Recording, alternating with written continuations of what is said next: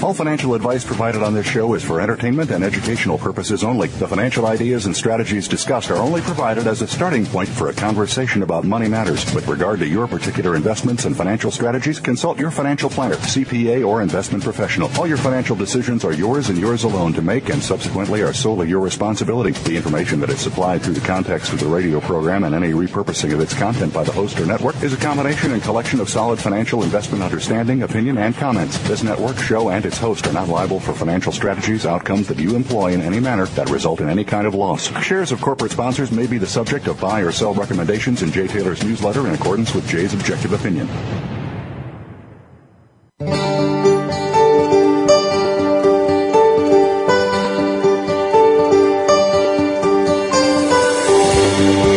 Welcome to Turning Hard Times into Good Times with your host, Jay Taylor.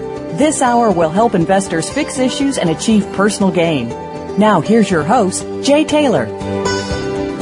Welcome to Turning Hard Times into Good Times. I'm your host, Jay Taylor, and I'm also the author of a newsletter called Jay Taylor's Gold, Energy, and Tech Stocks. And my company, Taylor Hard Money Advisors, is also in partnership with Roger Wiegand, who publishes Trader Tracks, and Chen Lin, who publishes What is Chen Buying, What is Chen Selling. And we like to remind you each and every week that we have a special introductory first-time, one-time only trial for each of those newsletters, and call my assistant Claudio Bassi in New York at 718-457-1426, 718-457-1426, or you can go to miningstocks.com to sign up directly for our newsletters. I'd like to tell you also that the best website to go to access this show and virtually everything that I do is jaytaylormedia.com. That's J-A-Y taylormedia.com. I'd like to also just put in a plug for Chen Lin, who is doing an excellent job. He's actually vacationing right now in Europe, but he is his portfolio, the one that we track for his wife's IRA, has done exceedingly well.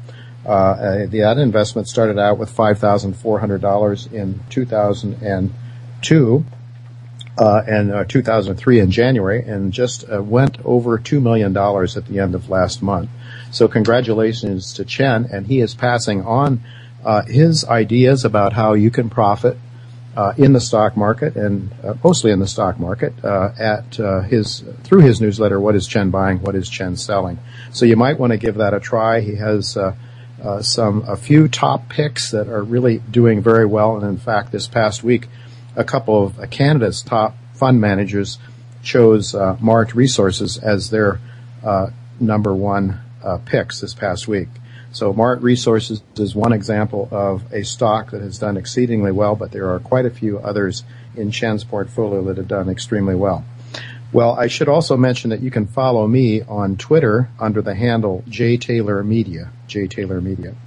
We do want to thank our sponsors for making this show economically viable. For the first hour of today's show, our sponsors are American Manganese, Arroway Energy, Clifton Star Resources, Eurasian Minerals, Goldrich Mining Company, and Prodigy Gold. Well, the big question that we want to ponder today is whether or not reality economics can overcome crapitalism. The word crapitalism has crept into this show thanks to Gene Epstein, who writes the economic beat for Barron's.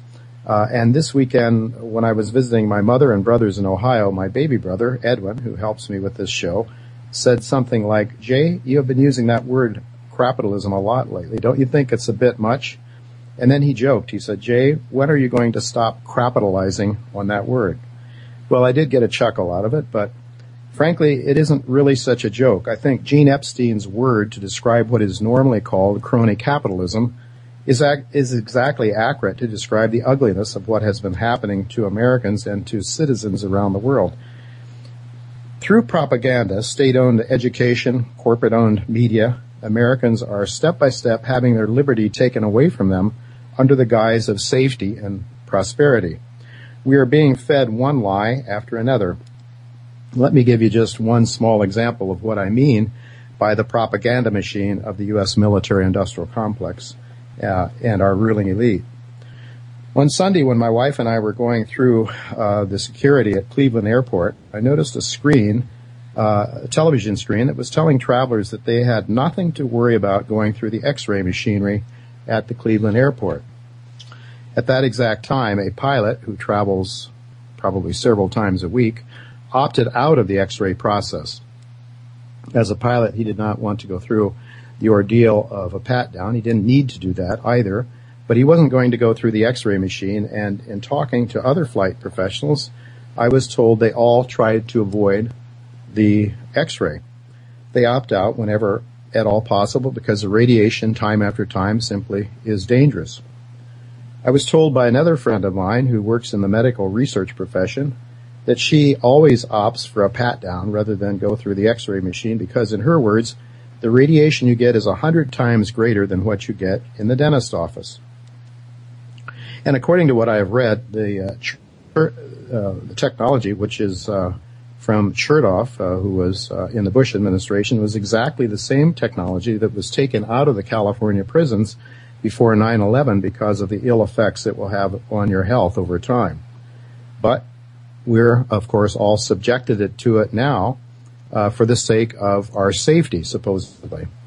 But I think that's just one example of what I think is adequately and rightly called crapitalism. A person with corporate ties to government gets his technology used, that is, Mr. Chertoff, gets his technology used and he makes a profit from it without allowing the free market to choose which is the best product. And because of his connections, competition was not allowed to take place to let markets decide that which was the best product. Not only does that likely mean that taxpayers and travelers are going to pay more to travel and for this service, but it is also apparently damaging to the health of travelers, at least those who travel frequently. And to try to deceive travelers so that they cooperate with this money-grubbing scam, the TSA indoctrinates travelers with a slick video that tries to convince everybody that they should just be quiet and go along with the program. So you can call that crony capitalism if you like, or you can call it crapitalism. I think crapitalism is a better word for it because it is crap. But actually, I think both words are too mild for what is going on because, more accurately, what I just described is just one of many examples of fascist economics in America. We have lost a system of free market capitalism, or what our first guest today, Michael McKay, calls reality economics, to a system that rewards people not on the basis of their merits as judged by the free market, but rather, as Luigi Zingales pointed out a couple of weeks back, we are moving into a system much like the Italian paternalism that caused him to leave Italy for America, where he has been able to rise according to his talents and hard work. Why has America slipped from the ideals of our founding fathers, which was for limited government and optimal happiness for its citizens, to a country that looks much more like countries throughout history these days? That is much more like fascism and communism. Why are we looking every day more like that instead of what Jefferson, Madison, Franklin, and Washington bequeathed us? For some answers to that, we will talk to Michael McKay, who has been a very successful investor and proponent of free market capitalism. Michael is appalled by the erosion of our personal freedoms, as I'm sure you'll be able to tell from our discussion. If there is one politician, of course, who stands out and stands in the way of this existing capitalistic system, it is Ron Paul. So I'm looking forward to speak with one of Ron Paul's top presidential campaign advisors, Doug Weed. He'll be with us at approximately 4 o'clock this afternoon. I hope to ask Mr. Weed why Ron Paul has not prevailed despite his enormous popularity and the huge amount of money he raised from grassroots donors. We'll also ask Mr. Weed some things about his views of the upcoming presidential election, which will presumably be between the incumbent President Obama and Mitt Romney. We were supposed to hear from Chris Cooper of Arroway Energy and from Bill Shara of Goldrich Mining today, but unfortunately neither of these gentlemen were able to join us on the show today, but I do expect to have them join us sometime in the near future. And I do have some time to comment on both companies after we take a commercial break in just a few minutes here. Both of those companies are now, in fact, recommendations of my newsletter, and I hope after we come back from the break, as I said, to tell you and explain why I like both of those companies. One thing I do want to say before we do go to break, and my engineer's telling me we have a couple of minutes left here, is that I remain extremely bullish on gold mining, and I remain bullish on gold mining because I believe we are remaining in a massive deflationary implosion globally. And the news that came out this day about another company that has taken segregated funds and gambled them away, leaving people apparently set to lose a huge amount of money, their lifetime savings, is another example of this hugely over-levered global economy. And I think that the leverage is so great that there's no escaping this implosion right now. And as I speak to you now, I'm looking at the screen and I'm realizing that we are now seeing a Dow that's down more than 100 points. The Nasdaq is down 33. The S&P is down nearly 13. Gold is down. 10-year bond is down. Oil. Everything is red on the screen today, folks. I'm very fearful that we are heading into a very massive credit deflation that is going to take the nominal prices of things down very, very significantly. But here is the key word, nominal. What we are seeing ever since this credit deflation started to get underway is a huge increase in the real price of gold. And I'm looking at a chart now that shows the gold price relative to the Rogers Raw Materials Fund, and it is on a very significant, steady uptrend. From 17% before Lehman Brothers in July of 2008 until March of 2009, it went from 17% before the Lehman crash to 44% by March of 2009. Recently hit almost 50%, backed off a bit now, and at about 44.5%. But the point is that an ounce of gold during this credit implosion is growing very dramatically, and it's growing because people have confidence in what people have through generations and decades and millennium have had confidence in gold, because it is nature's money. It has all of the attributes that have caused the free markets to choose money. We've been forced to use dollars with the threat of armed force by our government. Totally un-American in terms of what our founding fathers wished for us, what they fought for us. And we are about to pay one heck of a price for our betrayal of the free markets. Yet the conventional wisdom insists that we continue on. My engineers are insisting that we take a commercial break now, so when we come back, I'll have some more to say about the markets and a couple of my picks that I have recently talked. I want to talk to you about a couple of our sponsors and a couple of other companies that I've recently talked about in my newsletter. Don't go away. I'll be right back.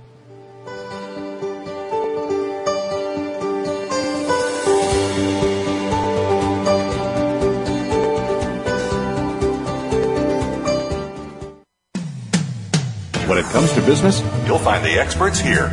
Voice America Business Network.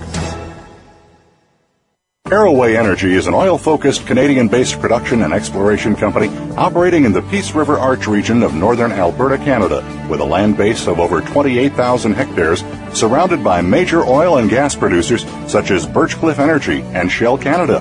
Arroway is currently producing 650 BOE per day, 90% oil. Arroway is debt-free, cash flow positive, and funded through its 2012 drill program. Arroway is listed on the OTCQX under the symbol ARWJF and on the TSX Venture under the symbol ARW. Why invest in Clifton Star Resources? Because they begin the year with excellent drilling results and high gold recovery tests on the Du Parquet project. A new experienced management team with proven exploration and development achievements is in place. The properties have historically produced over 1.5 million ounces of gold. They are located along the prolific Porcupine-Dester Break in mining-friendly Quebec, near Rouyn-Noranda. A new resource estimation will be released in May. Clifton Star is only 35 million shares outstanding and is well funded. Are you looking for a junior gold company that will give you upside exposure to major gold discovery potential, cash flow, and is located in a secure jurisdiction?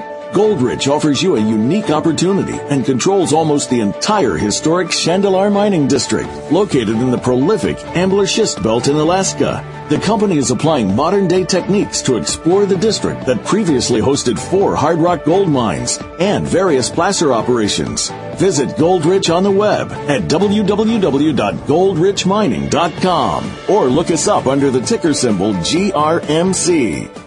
Prodigy Gold is transitioning from gold explorer to mine developer. We are well funded, Located in stable eastern Canada, the Magino Gold Project has a robust production profile of 250,000 ounces a year. Strong project economics with a $939 million NPV. Total gold production is projected to be over 2.6 million ounces with an estimated mine life of 11 years. Drilling is underway and the scope of the project continues to grow. Please visit our website, www.prodigygold.com, and read more. Prodigy Gold. Today's discovery, tomorrow's future. Voice America Business Network, the bottom line in business.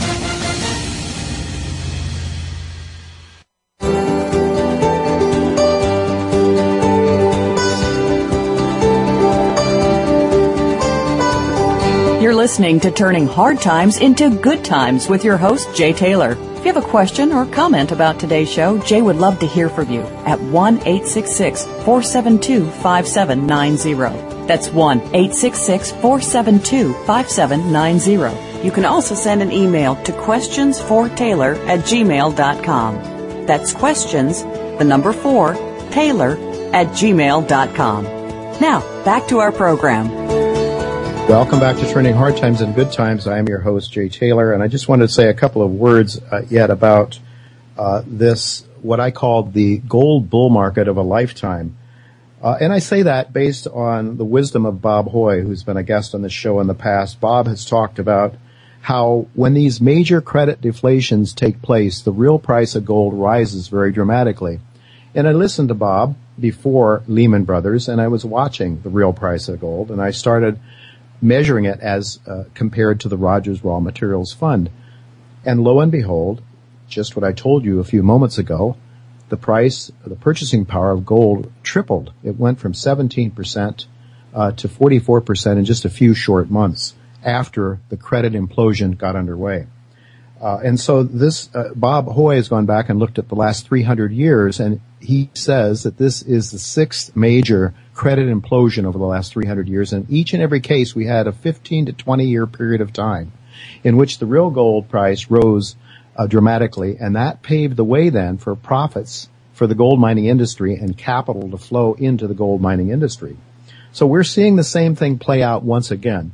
And thank you, Bob Hoye, for bringing that insight to me. It's really been very helpful. But as I look at the major gold mining companies that I follow, for this purpose alone, I don't have any of these companies in my newsletter right now because I think the juniors are where the big profits are going to be made. The companies that are finding significant deposits that are very large relative to their market cap. Those are the companies that are going to make a lot of money for their shareholders. But we look at the companies like Agnico Eagle, AngloGold, Barrick, Goldfields, Goldcorp, Kinross Gold, Newmont, Yamana Gold. And in 2008, the year of Lehman Brothers, collectively their earnings were $6.30. Last year, 2011, they were $20.50. So they went from $6.30 to $20.50, the collective per share earnings of that group of 7 major gold mining companies. So the profits of the gold producers, the big guys, are really outstanding. And this is going to trickle down to the smaller companies, I believe, that find the gold deposits. And there is no reason to believe that this bull market is anywhere near the end. It could be over quickly if the policymakers allowed the markets to prevail.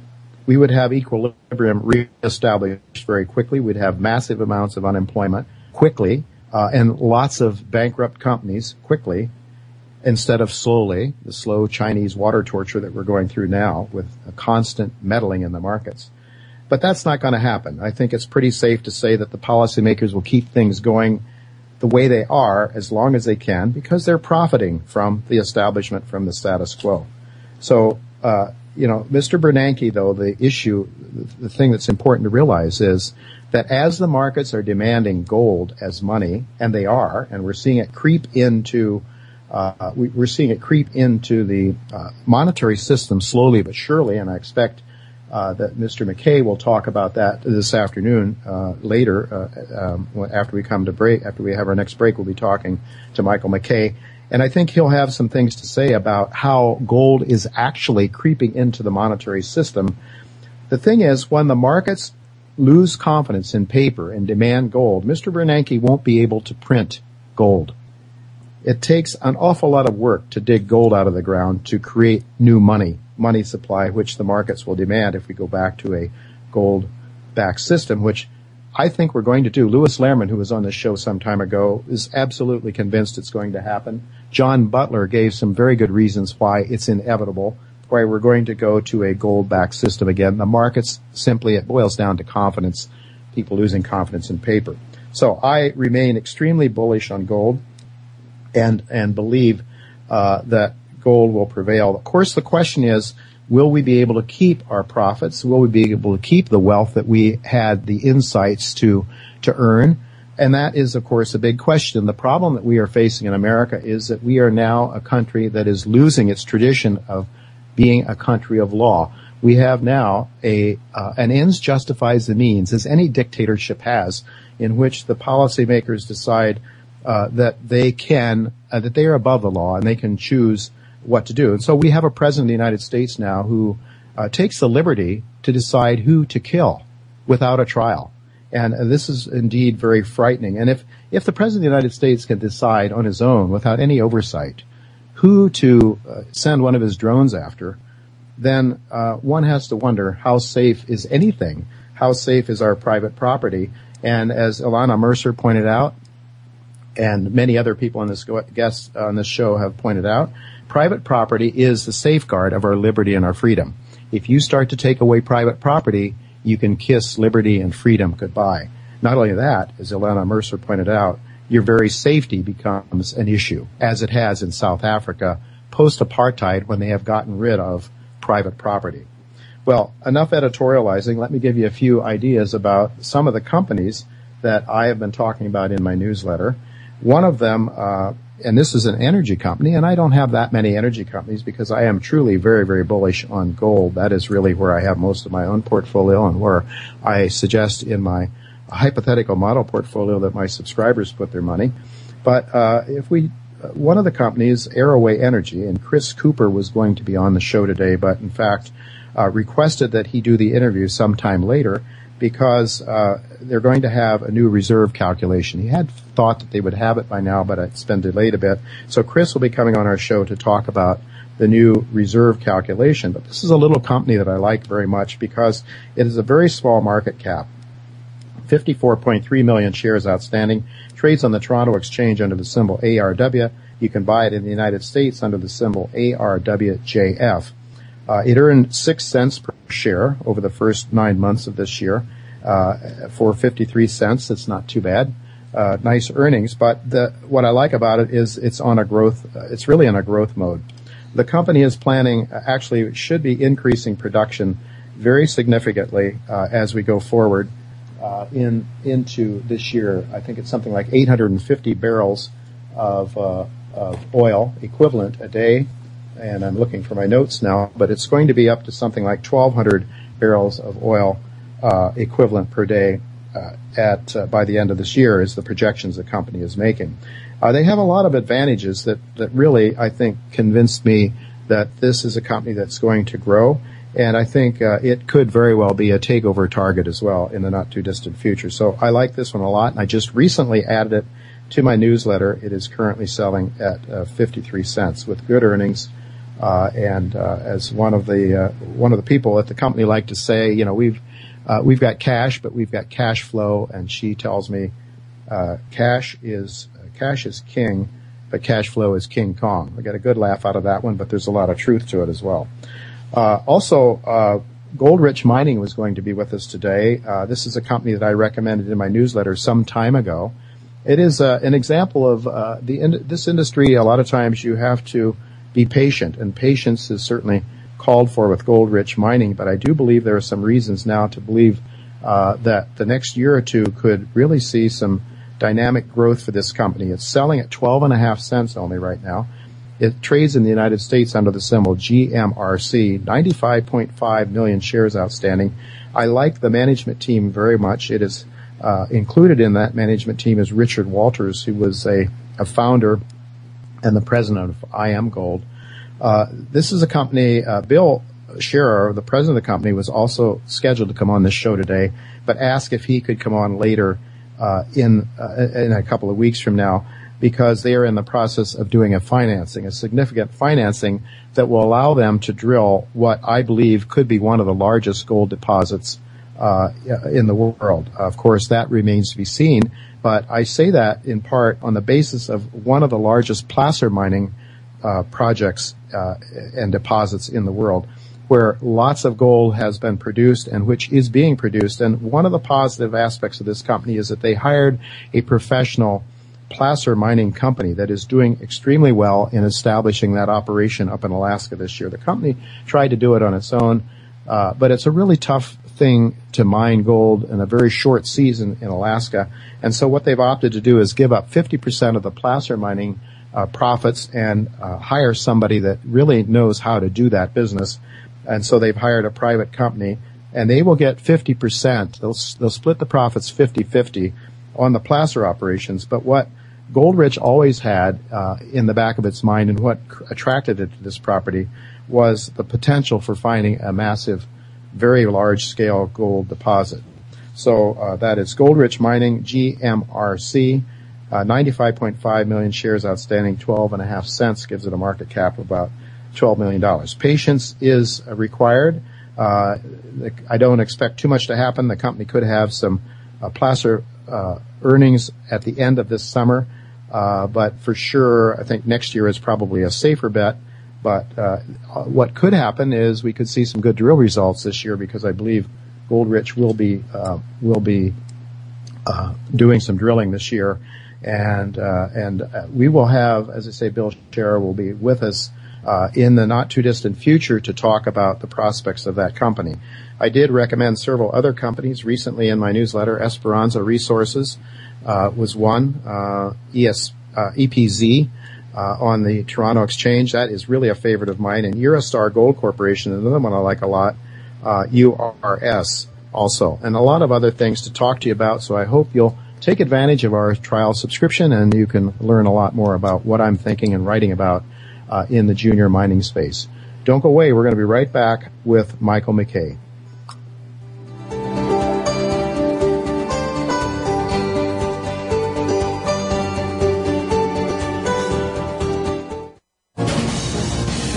Voice America Business Network, the bottom line in business.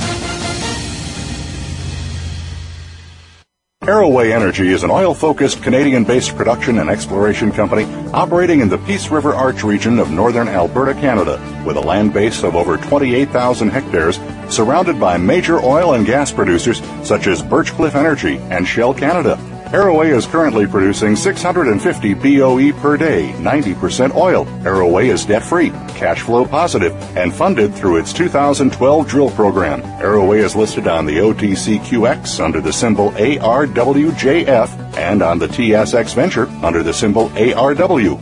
Why invest in Clifton Star Resources? Because they begin the year with excellent drilling results and high gold recovery tests on the Du Parquet project. A new experienced management team with proven exploration and development achievements is in place. The properties have historically produced over 1.5 million ounces of gold. They are located along the prolific Porcupine-Dester Break in mining-friendly Quebec, near Rouyn-Noranda. A new resource estimation will be released in May. Clifton Star is only 35 million shares outstanding and is well funded. Are you looking for a junior gold company that will give you upside exposure to major gold discovery potential, cash flow, and is located in a secure jurisdiction?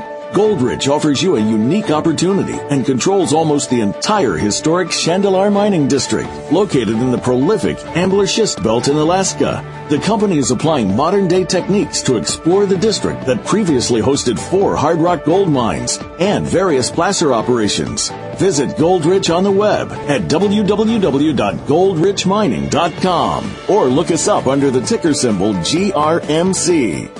Prodigy Gold is transitioning from gold explorer to mine developer. We are well funded, located in stable eastern Canada. The Magino Gold Project has a robust production profile of 250,000 ounces a year. Strong project economics with a $939 million NPV. Total gold production is projected to be over 2.6 million ounces with an estimated mine life of 11 years. Drilling is underway and the scope of the project continues to grow. Please visit our website, www.prodigygold.com, and read more. Prodigy Gold, Today's discovery, tomorrow's future. Voice America Business Network, the bottom line in business.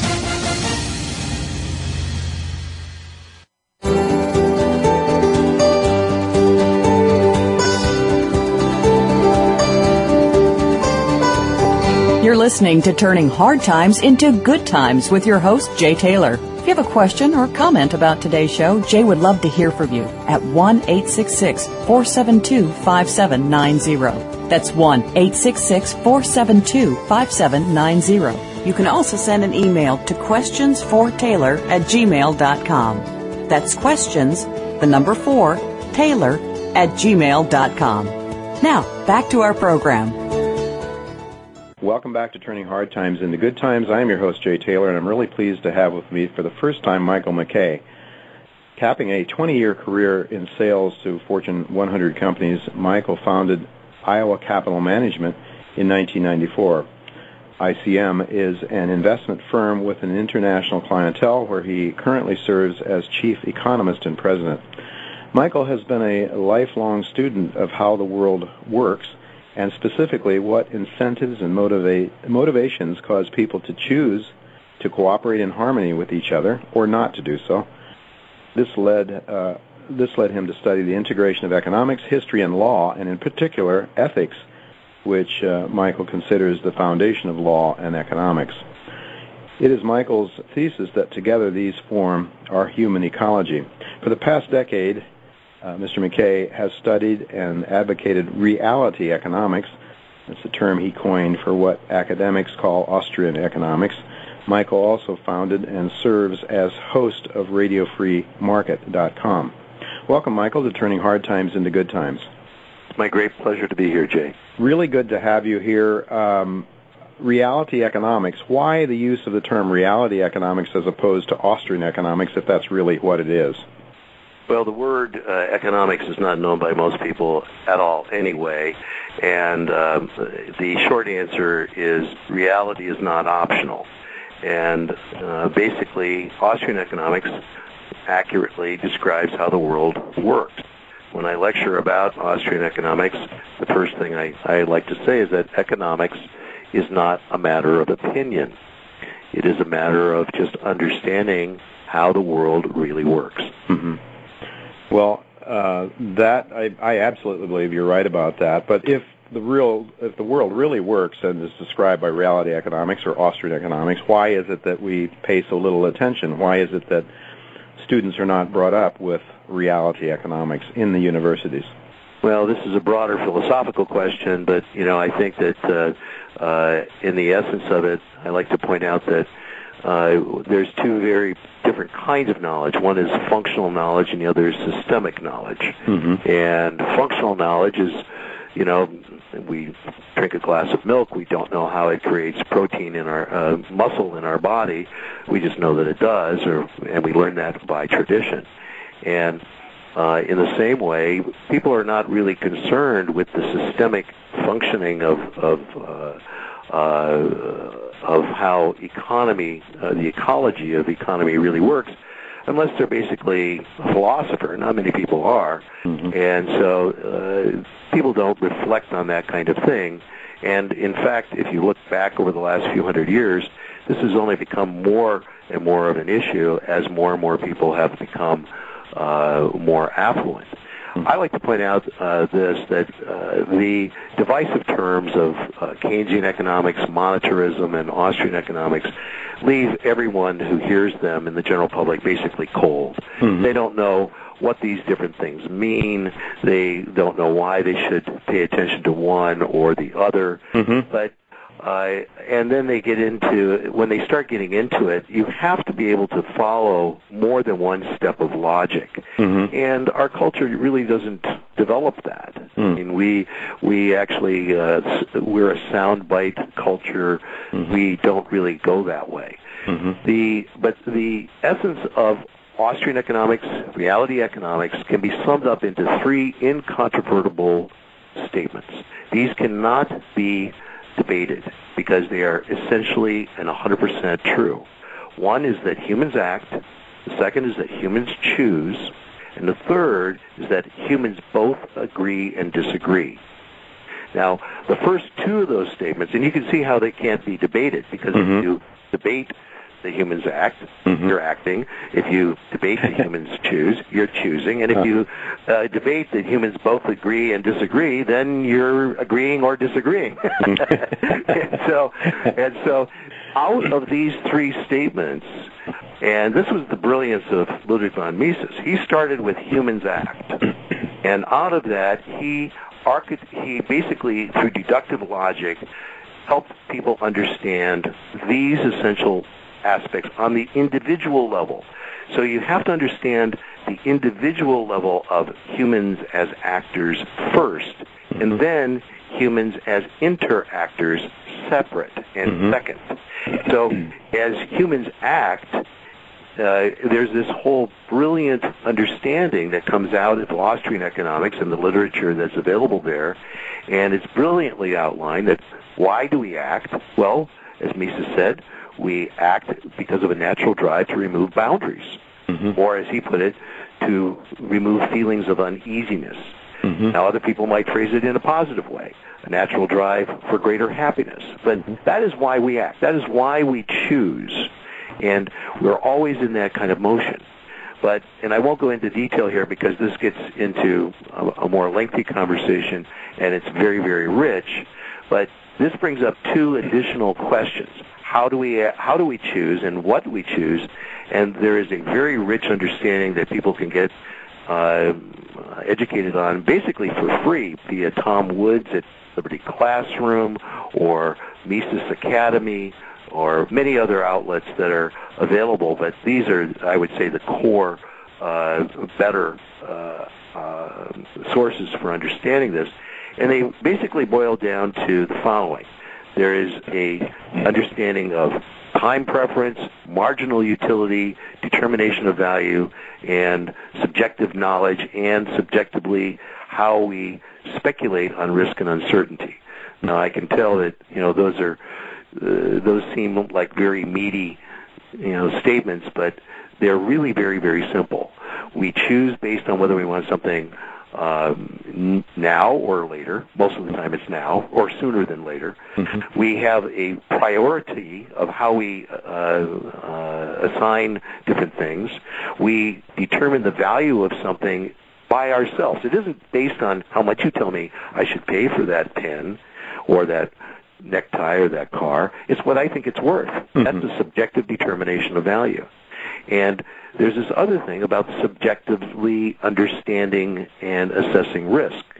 This is a very individual activity that each of us do every single day. In other words, I like to point out all of us are natural economists. People have said to me, I don't understand economics. I said, that's silly. You understand economics every time you go to the sock drawer and you know tomorrow's laundry day. Yeah. Or you go to the grocery store or your refrigerator and you say, well, I have to get some eggs or milk, or I'm in a hurry to get to the office or wherever because I have only so many minutes left. That is economics on the individual level. On the transactional level, then we get into the whole thing of property, money, rule of law, and all of those things.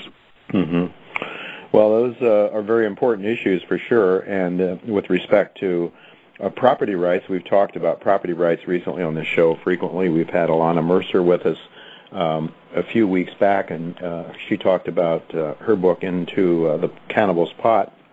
She talked about how actually people's safety the safety of individuals living in South Africa, whether they're white or black, has deteriorated very significantly, and she laid that right to a demolition of property rights. Would you see a connection to that? Absolutely. I see a one-to-one connection in that. I'd say, all rights really are derived from property rights. I own myself, I own my time, I own my breath, I own my efforts, I own the fruits of my action, and comes with that, of course, the consequences of my actions. There's the personal responsibility aspect of that whole thing. And interference with property rights is obviously the biggest problem that we've got. And I'll jump ahead here, but the real solution that we have to move toward is, as Hans Hermann Hoppe has so brilliantly stated, is to privatize everything. Mm-hmm. And so we could go more into that particular vein. Well, certainly that would then would reduce the government's role in our lives, I would think. You know, it was interesting. One time I was talking to Ron Paul, and I related a personal experience. Our son Scott had a roommate at St. John's College in Annapolis who was somewhat left of Karl Marx when I first met him, but then he became one of Ron Paul's very ardent supporters. And I mentioned that to Ron, and he said, well, I think what happens is when you remove government, you basically bring people together because you allow them to interact according to their own needs more freely. Would you agree with that? Absolutely. And one of the things I like to point out is that we need rules, we need laws. We don't necessarily need government to create, arbitrate, or enforce them. Mm-hmm. And I did a show on Radio Free Market a couple of years ago with Tom DiLorenzo, and it was called Stateless But Not Lawless. And it's still available for anyone that would like to Google it for free download.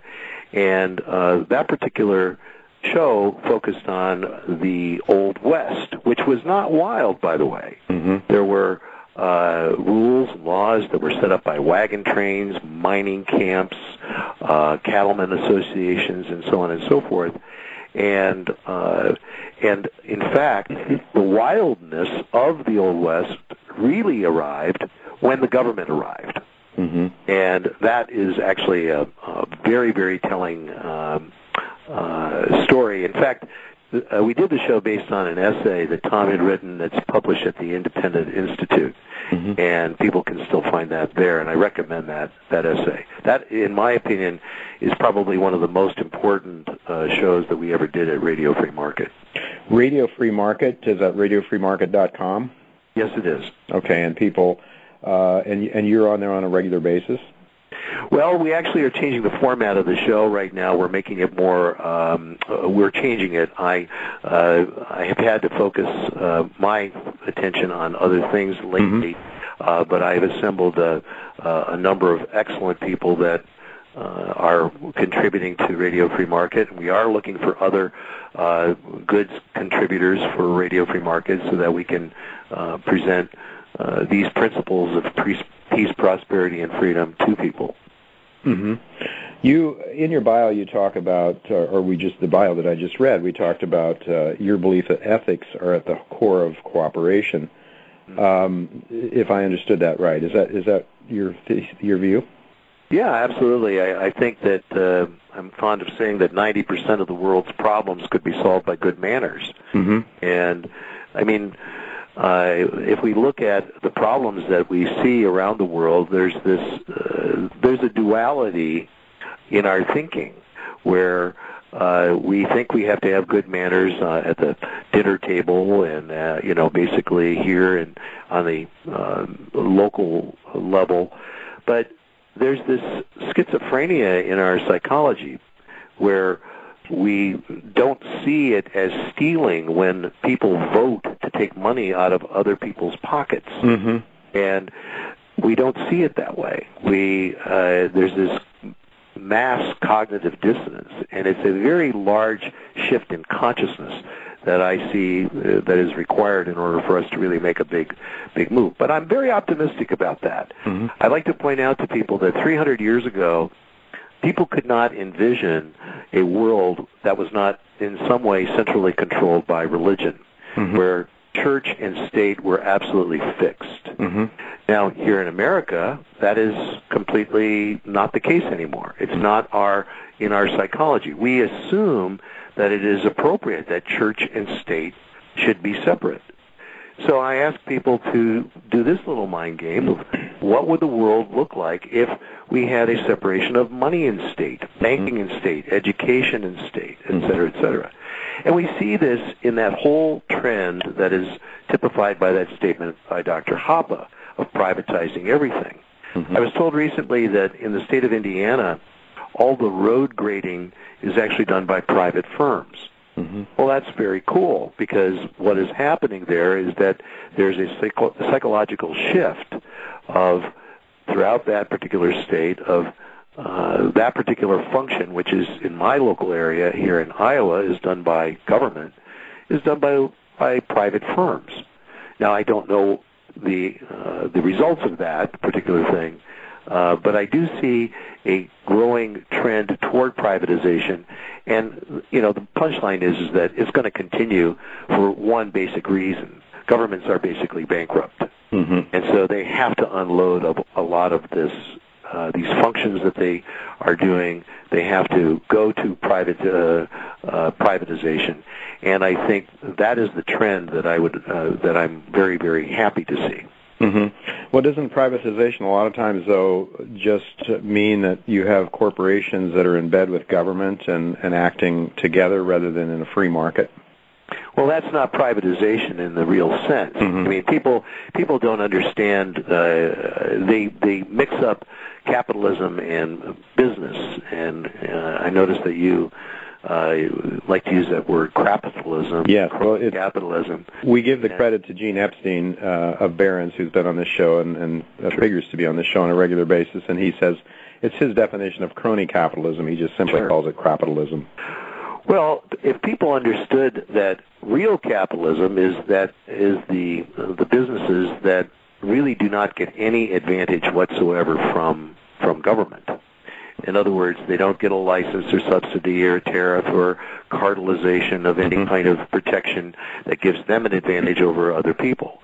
And unfortunately, if you look at various different businesses today, whether they're interior decorators or barbers or just about a very large number of industries have decided, you know what, cartelization is good. We're going to go that direction. So funeral directors do that, and that's one of the reasons I'm a big supporter of the Institute of Justice in Washington, ij.org, for people who have never heard of them, and because they protect people's right to actually have a living. They, sign makers in various cities in Minnesota, coffin makers, some monks down in Louisiana that make coffins that didn't want to get a funeral director's license, and you just want to make coffins because that's what they do, or women that come from Africa that understand how to do this particular kind of weaving of the hair have been prohibited by these cartels to just engage in their day-to-day activity, their day-to-day economic activity, and told, no, I'm sorry, you have to go back to school and become a cosmetologist, when they don't even teach how to, whatever that's called, that kind of weaving at cosmetology schools. It isn't even required. And so I think that what we're going to see is that people are starting to recognize that one of the primary aspects of government is how it prohibits a market to be free. And my friend Yuri Moltsev likes to point out that this is really how Nazi Germany differed in its socialism from Soviet Russia. The Soviet Russia, they just declared that there are no property rights. Nobody really has any property rights. And the state owns everything. But in Germany, they were more subtle. They said, well, you ostensibly have your property rights, but we're going to restrict you, and we're going to regulate you to the point to where you really can't do with your property as you really would like to do. Right. And that includes even engage in different economic activities. That kind of Nazi Germany-style socialism is what we have here in the United States. And the toxic aspect of that is that it grows under our feet, and people don't really understand how it is choking out the free market. We actually here in Iowa, people can see greater prosperity. They can see we have air conditioning, we have internet, we have more choices in many ways than we ever had before. But one place that we can see that our choices are shrinking dramatically is in what kind of work we want to do. And in my favorite economic or investment book of all time is Harry Brown's Fail-Safe Investing. And for your readers who have never, or listeners who have never read it, I highly recommend it. And one of the key points that Harry points out there is that your number one asset is your job, your productivity, your business. Well, if you can't engage in a job, then how can you develop that particular asset? That is the foundation of how you as an individual or I as an individual are going to actually create wealth for ourselves. And so, of course, we see this extended to the workplace by minimum wage laws, which make it very unattractive for a business to hire people because they have to hire them at a particular minimum wage, which may be more than they're worth. And the net result of that is this massive unemployment that affects young people. So I see the world becoming very clear as to where we don't want to be. The challenge, I think, is making the world more clear as to where we want to go to. Well, you certainly, before we went on the air, you were talking about manners, ethics, and you noted that we certainly do observe them. Otherwise, we would have, utter chaos everywhere. We can drive down the highways and things are fairly safe, and we can do, we do respect each other to a great extent. But if ethics is at the core of our well-being, then where does that come from? Where do good ethics come from, and how do we improve on them? Is it just simply a matter of less government? And if so, how do we get people to understand that to be the case? Because if anything, people are looking to government always for their betterment, not to themselves. Right. There is a trend, and this trend is pervasive, to look to a government, a higher body for everything as a solution to all things, as opposed to the family unit and so on. It may seem trite to say the family has to start this. I actually think, and I ponder this, how to write children's books that would teach children these ABCs, that money is a thing. Money is property. We need people to actually start teaching their children these kinds of basic rules and laws of how the world really works at a very, very early age. The other thing that we have to understand is how we are actually controlled. And I know this smacks of conspiracy, but I don't really see conspiracy theories. I see the spontaneous order of predators. I see how various different elements of society interface with one another in a spontaneous order of mutual advantage. And the methods that they use that I see that are, of course, central to this entire process are definitions, stories, money, coercive power, and, of course, the big one of all, fear. And money and coercive power, they point to property control. Because to the degree that central control, coercive power can regulate, what is the worst toxins, taxation or regulation? My particular thesis is that it's regulation. That you can have higher taxation and virtually and very little regulation, and you will see a greater prosperity come about, because new jobs can get created, new products can get created, new entrants can enter into the dynamic workforce. But those that cooperate with defining, changing definitions of things, and changing the stories. Again, going back to Tom DiLorenzo, a book that everyone should read is The Real Lincoln. I mean, that is a completely paradigm-shifting book to understand that he is not Saint Lincoln. and this gentleman really, we can put at his feet many of the problems that we're facing today. Mm-hmm. And but definitions are very important, and so I think from my own view is that this kind of shift in consciousness and understanding is a multi-generational effort. Mm-hmm. Mm-hmm. And I think that it is incumbent on each and every one of us to do as much as we possibly can do on the family level, on the community level, on the friend level, to try to educate as many people as we possibly can touch and influence to at least understand these basic principles. Mm-hmm. That was the motivation behind starting Radio Free Market 3 years ago. I wanted to just create a number of basic introductions to economics, how law and economics and history and ethics were all tied together. And one of the things that we are doing right now is we're restructuring the website because, we poured in volunteer time, and it's been laborious because, we have our families and our own jobs and so on to try to maintain. And so the content is excellent.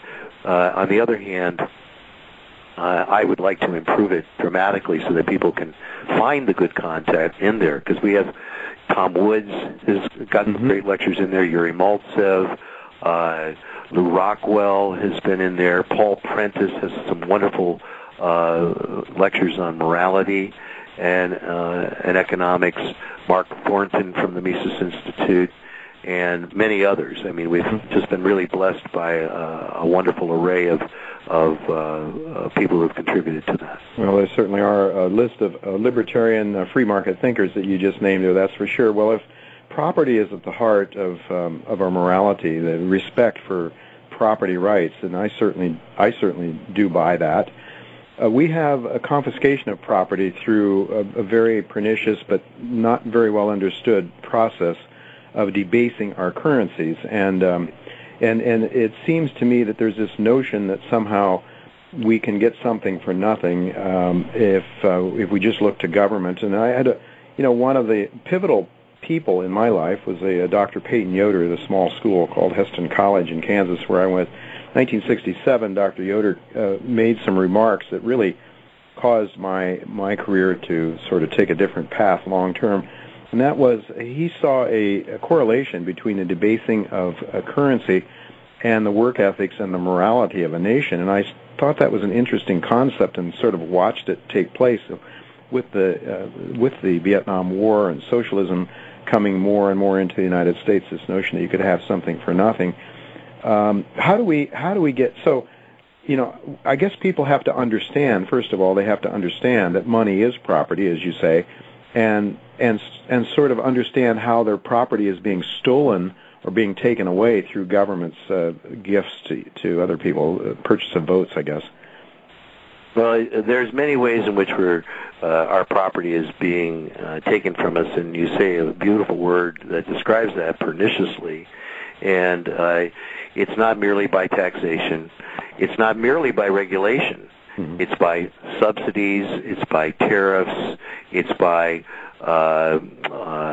and I would say probably the biggest of all, the ignorance of the public as to some of the very basic ways in which money works at its root. That's why I wrote this very small book. It's called Secrets About Money That Put You at Risk. It's available. There's a link on my website at radiofreemarket.com where you can actually get the book for free. You can buy it on Amazon as well, and that you're welcome to do so.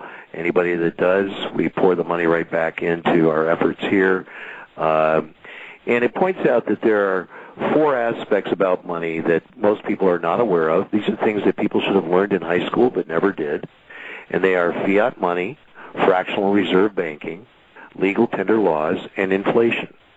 And to understand those 4 basic aspects of money and how money works and how money works today, how it actually works in the system today, will provide people in probably a half an hour it takes to read this short book, at least a foundation of understanding these core concepts. I put a number of references in it, which are designed to actually get people to read the more important works, the better and deeper works on this, from Mises, Rothbard, and so on. And they're all in that book, and I would refer people to that. You know, we're basically out of time for this segment, and I'm wondering if you could come back, perhaps on the other end of this hour today. I'd like to ask you a couple more questions. We've talked so far, sort of in philosophical terms, and what has caused the problems that we have to an extent. But the world is what it is, and we would all like to make it better. We'd like to do what we can, our small part, to help things along for our children and our grandchildren. But it is what it is today, and so the question I'd like to ask you, if you can come back and discuss it, is what do we do from here? How do we protect ourselves from here? And you also had some very interesting ideas that I'm aware of concerning Basel III and how really economics, the reality of economics, real economics, starts to force its way, whether governments like it or not. And I'd like to sort of talk about what you see, a possibility of gold making its way back into the monetary system and some signs that may actually be starting to take place. Could you come back on the other side of the hour to talk to us some more about Sure, that? be happy to. Wonderful. That's really great news. Well, folks, don't go away, because we're going to be right back in just a minute or two. We're going to be talking to our next guest, Doug Weed. He was a senior advisor to Ron Paul's campaign, and we'll ask him what he thinks about the Ron Paul revolution. So don't go away. We'll be right back with Doug Weed. The business community's first choice in Internet Talk Radio. Voice America Business Network. Arrowway Energy is an oil-focused Canadian-based production and exploration company operating in the Peace River Arch region of northern Alberta, Canada, with a land base of over 28,000 hectares, surrounded by major oil and gas producers such as Birchcliff Energy and Shell Canada. Arrowway is currently producing 650 BOE per day, 90% oil. Arrowway is debt-free, cash flow positive, and funded through its 2012 drill program. Arrowway is listed on the OTCQX under the symbol ARWJF and on the TSX Venture under the symbol ARW. Why invest in Clifton Star Resources? Because they begin the year with excellent drilling results and high gold recovery tests on the Duparquet project. A new experienced management team with proven exploration and development achievements is in place. The properties have historically produced over 1.5 million ounces of gold. They are located along the prolific Porcupine-Dester Break in mining-friendly Quebec, near Rouyn-Noranda. A new resource estimation will be released in May. Clifton Star is only 35 million shares outstanding and is well funded. Prodigy Gold is transitioning from gold explorer to mine developer. We are well funded, located in stable eastern Canada. The Magino Gold Project has a robust production profile of 250,000 ounces a year. Strong project economics with a $939 million NPV. Total gold production is projected to be over 2.6 million ounces with an estimated mine life of 11 years. Drilling is underway and the scope of the project continues to grow. Please visit our website, www.prodigygold.com, and read more. Prodigy Gold, today's discovery, tomorrow's future.